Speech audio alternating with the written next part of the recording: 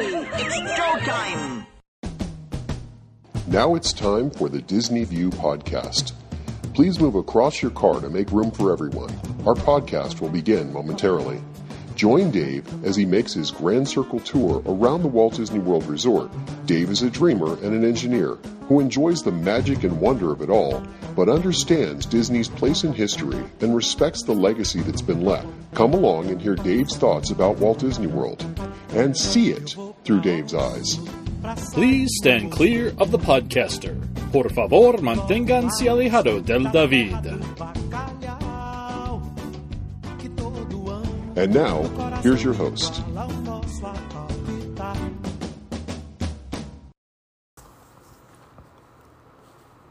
Hey everyone, it's Dave. Welcome to another edition of Dave's Disney View podcast.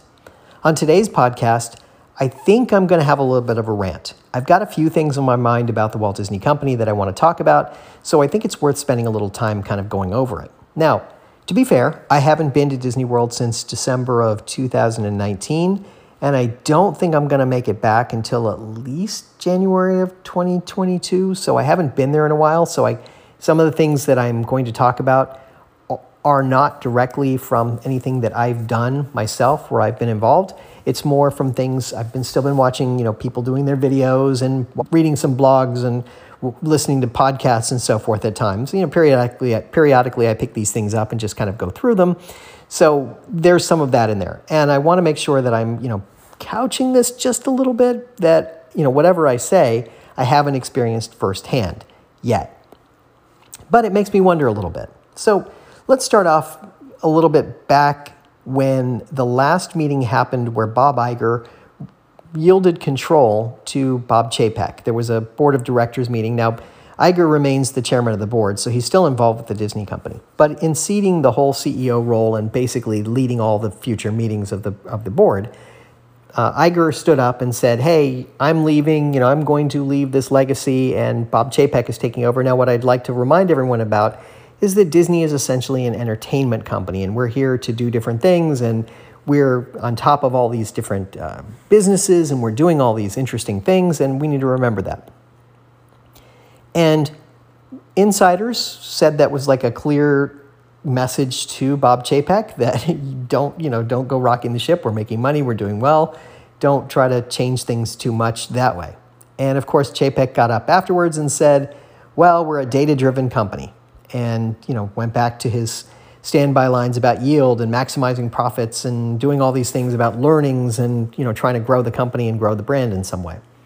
The contrast is kind of stark. It's very different the way the two individuals think about the company. You can clearly see a distinction in there.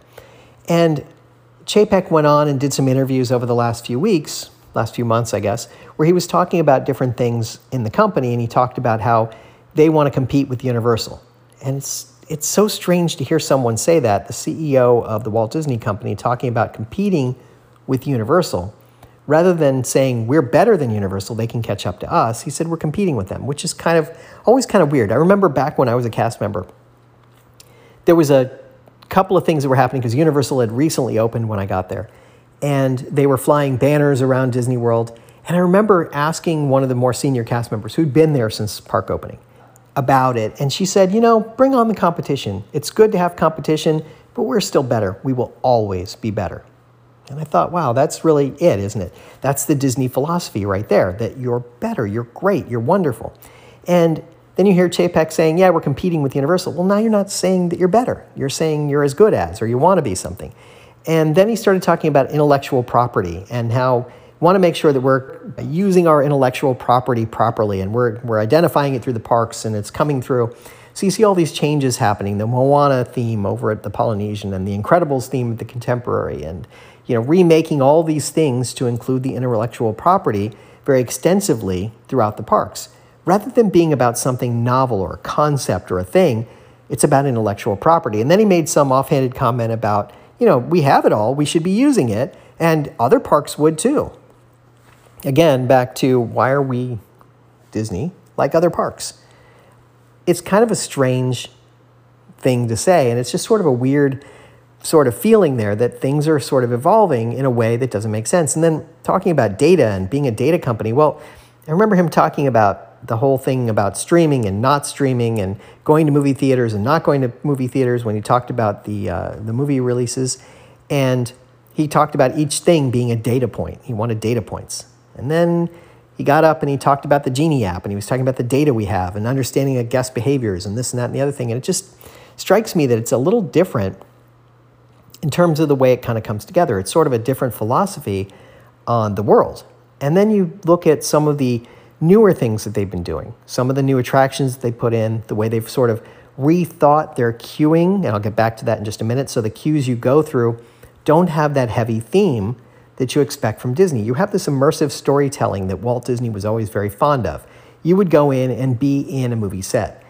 You have the opportunity to really immerse someone in the storyline. And so Walt Disney was always very big on making sure that he told the story before you got onto the ride, into the attraction. So there was always this sort of immersive, deep theming that went on in these attractions. If you look at the Pirates Cavern at the Pirates of the Caribbean, or some of the other attractions where you have these very deep stories that you're telling before you even get on the ride, you're telling a story, right? You're getting people engaged in the storyline. These are pirates. This is something happening. We're in this fort. You know, interesting things are there. We have cannons, and there's barrels of mead or whatever. You know, all these different things that are there that are part of the story, and you're gearing up for something. So you're immersing people in the storyline. The pirates playing chess down in the bottom level, where you're looking down at them and they both become skeletons. What's the story there? There's something deep, and you have to think about it a little bit. And then they come along with Fast Pass, and they go, okay, we're going to put the Fast Pass line going by the pirates playing chess and by some of the other stuff so that the storyline is lost.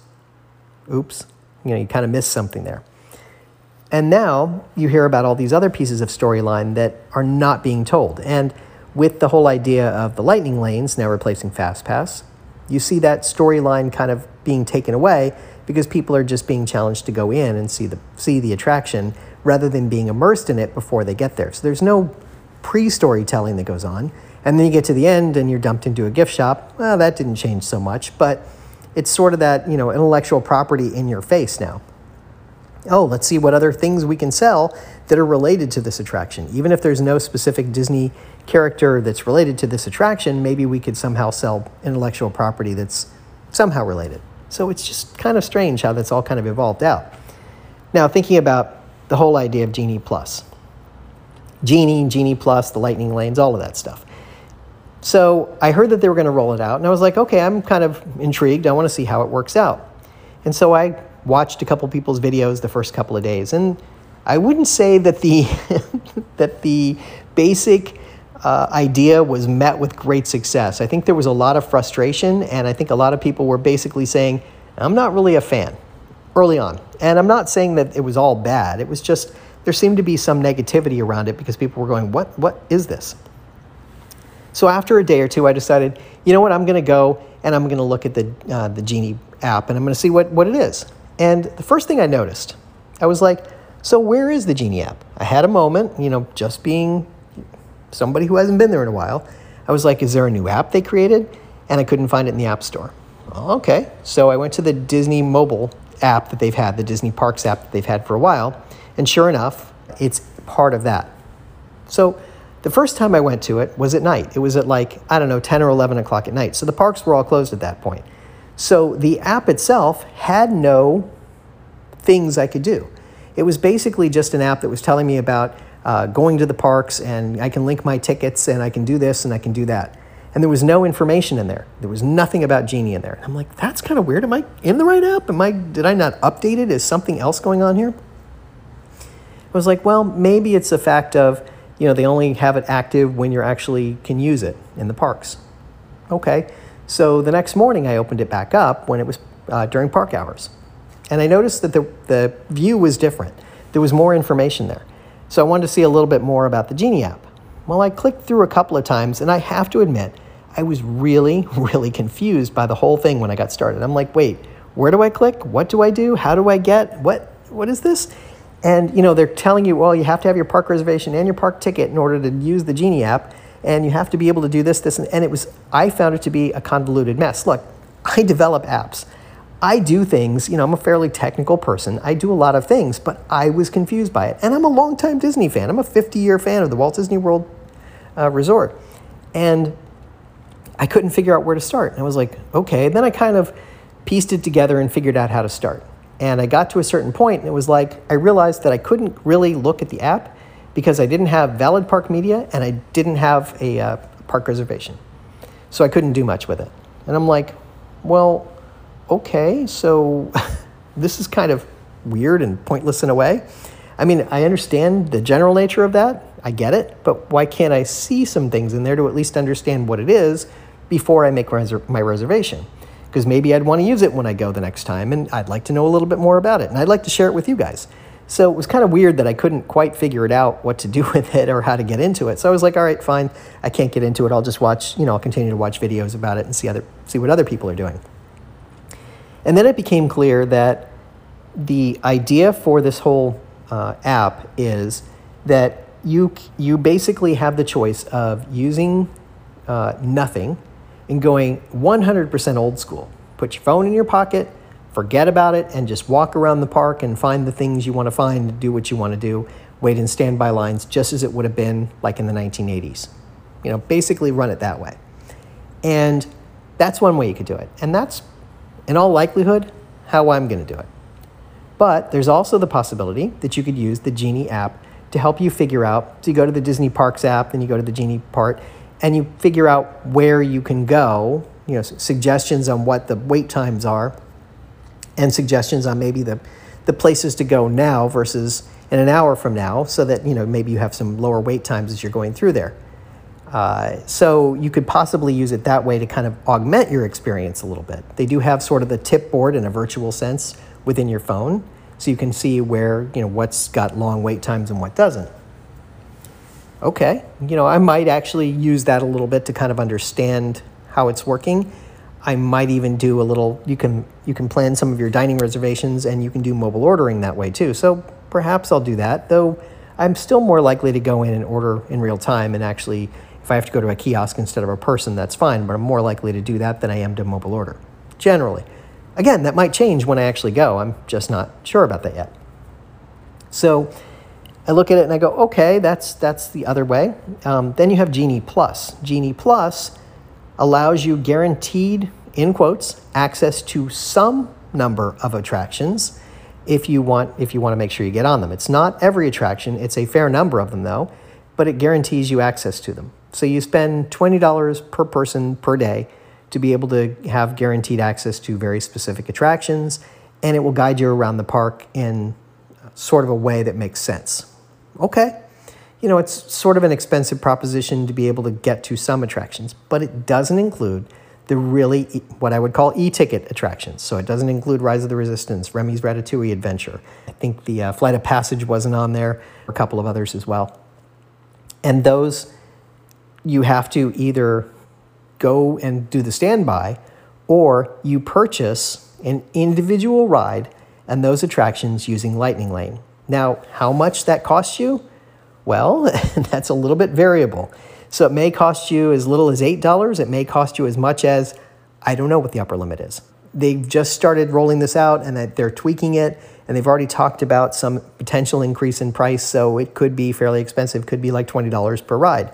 And there are limits on it. You can only ride each of those attractions once. You buy it, and then you go on it, and whatever time it is. There's some oddities in terms of you're paying for it in real time. You select it, and I watched people do it in the video, and I have to admit, again, I was a little confused by how it works, because it's until you understand that these specific attractions are different and have to be purchased separately, and you have to go, oh, I want to go to the Lightning Lane, and it's available at this time, and I'll tap it, and I'll have my credit card already stored on file, and I'll say okay, and then it'll give me a return time. And then you go back and you go in that return time and you go ride that particular attraction. Now, there was some oddities that were happening the first couple of days where they were telling you it's subject to availability. So if, in fact, the ride broke down or you couldn't go on it for some reason, you were out that money. You couldn't get a refund. Now, they were telling people that they could go to guest services and get the refund, but then you had to wait in line for half an hour or something to get your $15 back. the whole thing just seemed very strange. There's not an automated way to do this. And I think the cast members, from what I gathered, were a little confused too by how it all worked, and were trying to be accommodating, but they couldn't accommodate everybody. And they had to change, that Disney actually changed the rules about the return rides. So the ride broke down while you're on it.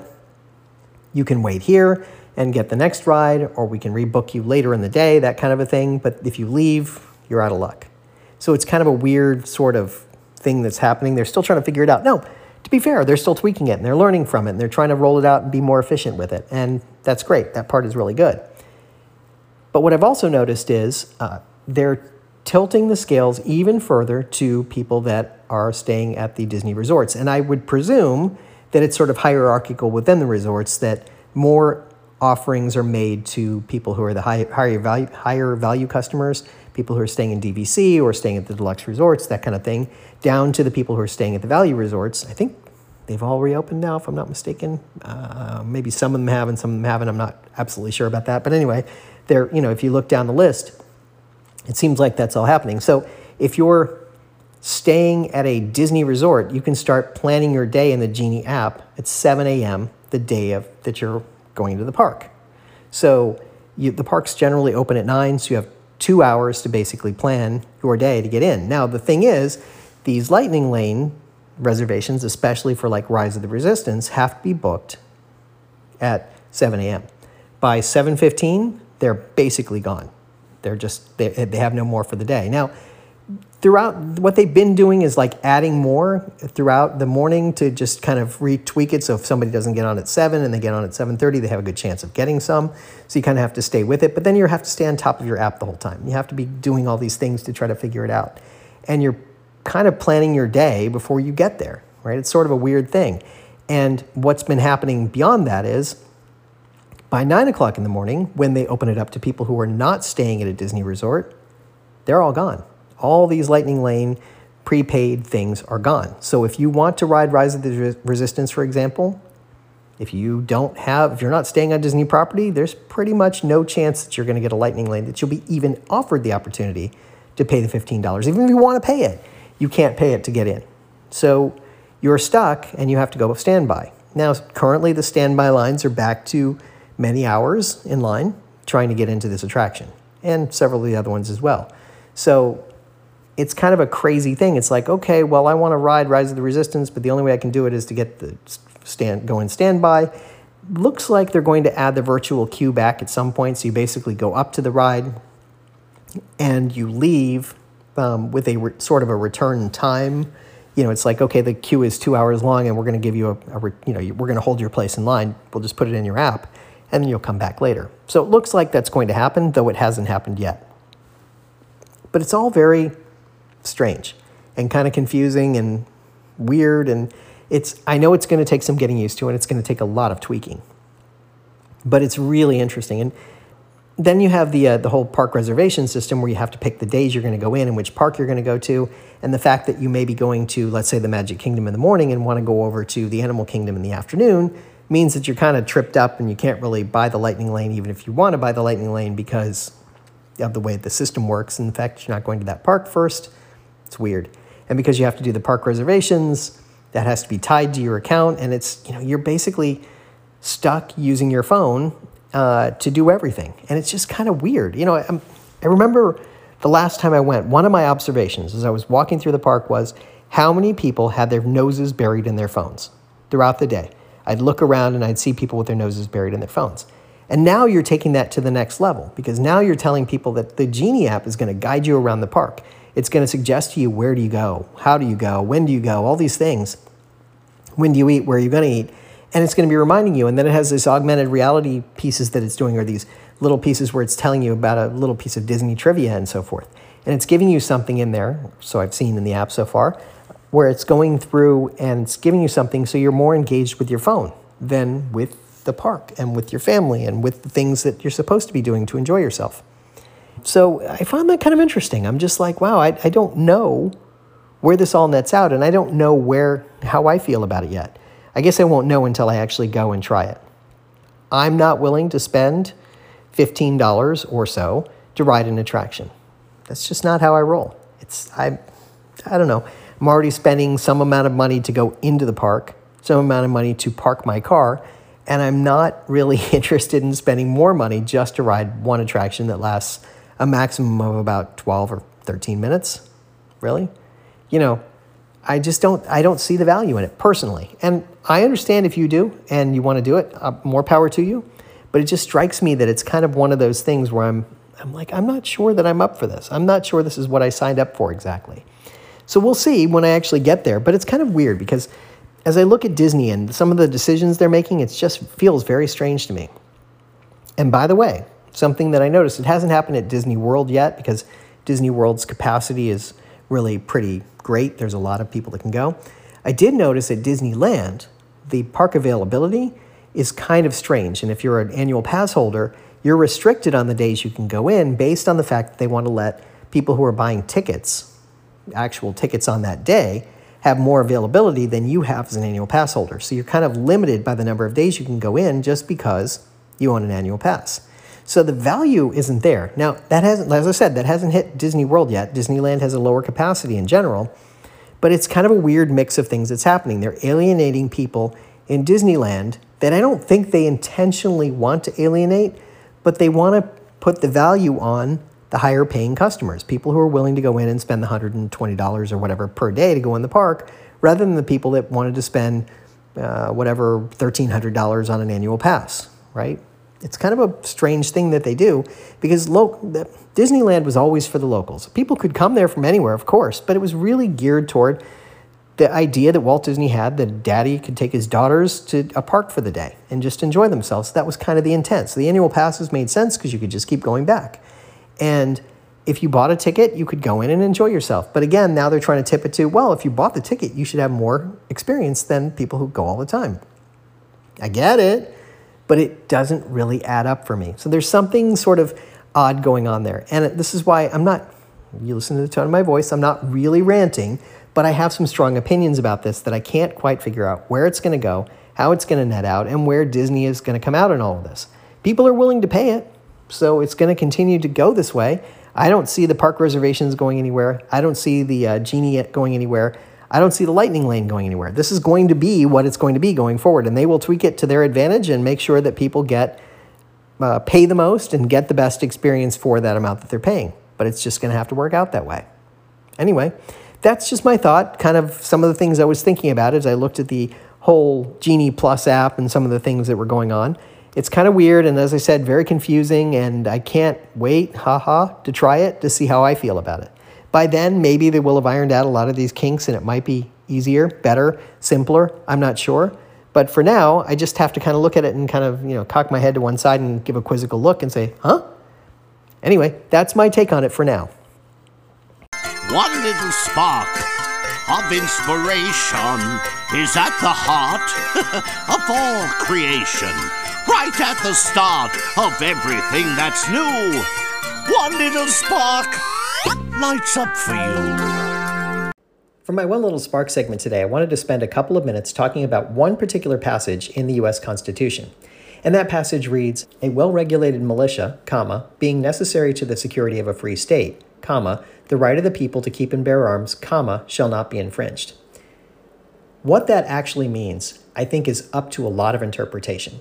There's a lot of commas in there that I called out, and you can kind of get the sense of this was sort of a cobbled together statement to make a point. And there's a lot of discussion about what exactly it was intended for. The Founding Fathers really didn't tell us what it meant. So what I'd like to do today is spend a couple of minutes talking about the Second Amendment. The first part is to kind of break it apart and talk about how this is rooted in the idea of social justice. It seems that the Founding Fathers were trying to appease the southern states in some way. They had the 3/5 compromise where black people were counted in a different way than white people in terms of population. There are some originalist documents that suggest that this Second Amendment may have been related to something in slavery. Now, to put that in context, in 1788, Patrick Henry, who was the governor of Virginia at the time, was at the Virginia Ratifying Convention. One of the things that he said was, if the country be invaded, a state may go to war, but cannot suppress insurrections. If there should happen to be insurrection of slaves, the country cannot be said to be invaded. They cannot therefore suppress it without the interposition of Congress. Congress, and Congress only, can call forth a militia.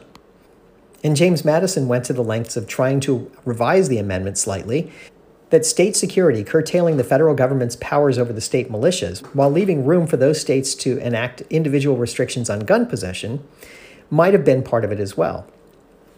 In context, the idea is that Southern whites would often use militias to keep the slave population from having an uprising and making sure that they captured escaped slaves. So this was part of the whole thing that was going on in the South. This specific amendment might have been geared to making sure that the militias were able to continue doing exactly what they had been doing in the past. Now, we don't know that, of course. We can't know exactly what they had in mind. That's part of the problem here. Of course, this could be simply about allowing people to keep arms in the event that, say, Britain were to try and take over the United States again. Although, on the other hand, if you look at the fact that we provided for a common defense and we're building a standing army, that probably isn't likely. But I'll grant you it's a possibility. So it's just an interesting notion that we have these things out there and we have to consider what it all means. Now, the second thing I wanted to do was talk about the Constitution itself. The Founding Fathers did a pretty good job of setting a foundation that has served us well for 200 and almost 50 years now. But the reality is that the Constitution itself always needs to be interpreted and sort of updated to a point, at least in our thinking, to reflect the times that we're living in. And I'll point you to the example of the Justice Oliver Wendell Holmes, who in the late 1800s was serving on the Supreme Court, and to that point, the Supreme Court had always argued that the First Amendment and the right to freedom of speech was limited, and that government had the right to curtail that free speech because of nationalist pride and some other things that were going on. It just had to do with making sure that we were keeping ourselves in check. And the Supreme Court universally ruled on that over time. And then at some point, Holmes had some interesting things that happened to him that caused him to rethink that sort of strategy. And over time, he started voting against the ability of the government to restrict free speech. And it took him some time, but he eventually convinced the justices to sort of change their mindset about it, and free speech became something that we started to think about more and more, and we have the rights and free speech we have today as a result of primarily him influencing and changing the direction of the Supreme Court and reinterpreting the Constitution to a point. He wrote a very interesting dissenting opinion on one particular case that I'll put a link to in my show notes page so you can kind of read through it if you like. But it was kind of interesting because he was thinking about the Constitution as being an experiment in democracy and setting something up. And we always have to be living it and breathing it and interpreting it in some way. It can't just be a static document in that sense. So I found that really interesting. And if we take that same philosophy and apply it to the Second Amendment as well, there's the potential that we could actually change the way we think about it. I think there's a lot of opportunity to have a national discussion and talk about this. And to be honest, I think there's going to be a race part of this that's going to be included in the discussion that will not be comfortable for some people. And unfortunately, that's just the way it's going to have to go. We're going to have this discussion sooner rather than later. It's time to think about what the Second Amendment actually means. If we take away some of the emotion, some of the money, and some of the politics and have an honest discussion about what it means and where we go, I think we can come to a better place in terms of guns, gun safety, and to a point, social justice, because this is a part of the discussion. And that's all I wanted to say about that. I hope you take a moment to just give a little thought to what the Second Amendment means. Anyway, that is my podcast for this week. I hope you've enjoyed it. And remember, if we can dream it, we can certainly do it. Bye now.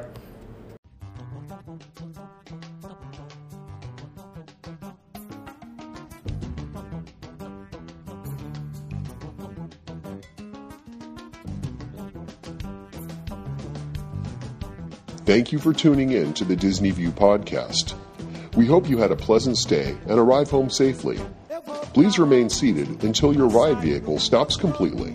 Then, gather your personal belongings and step out onto the moving platform.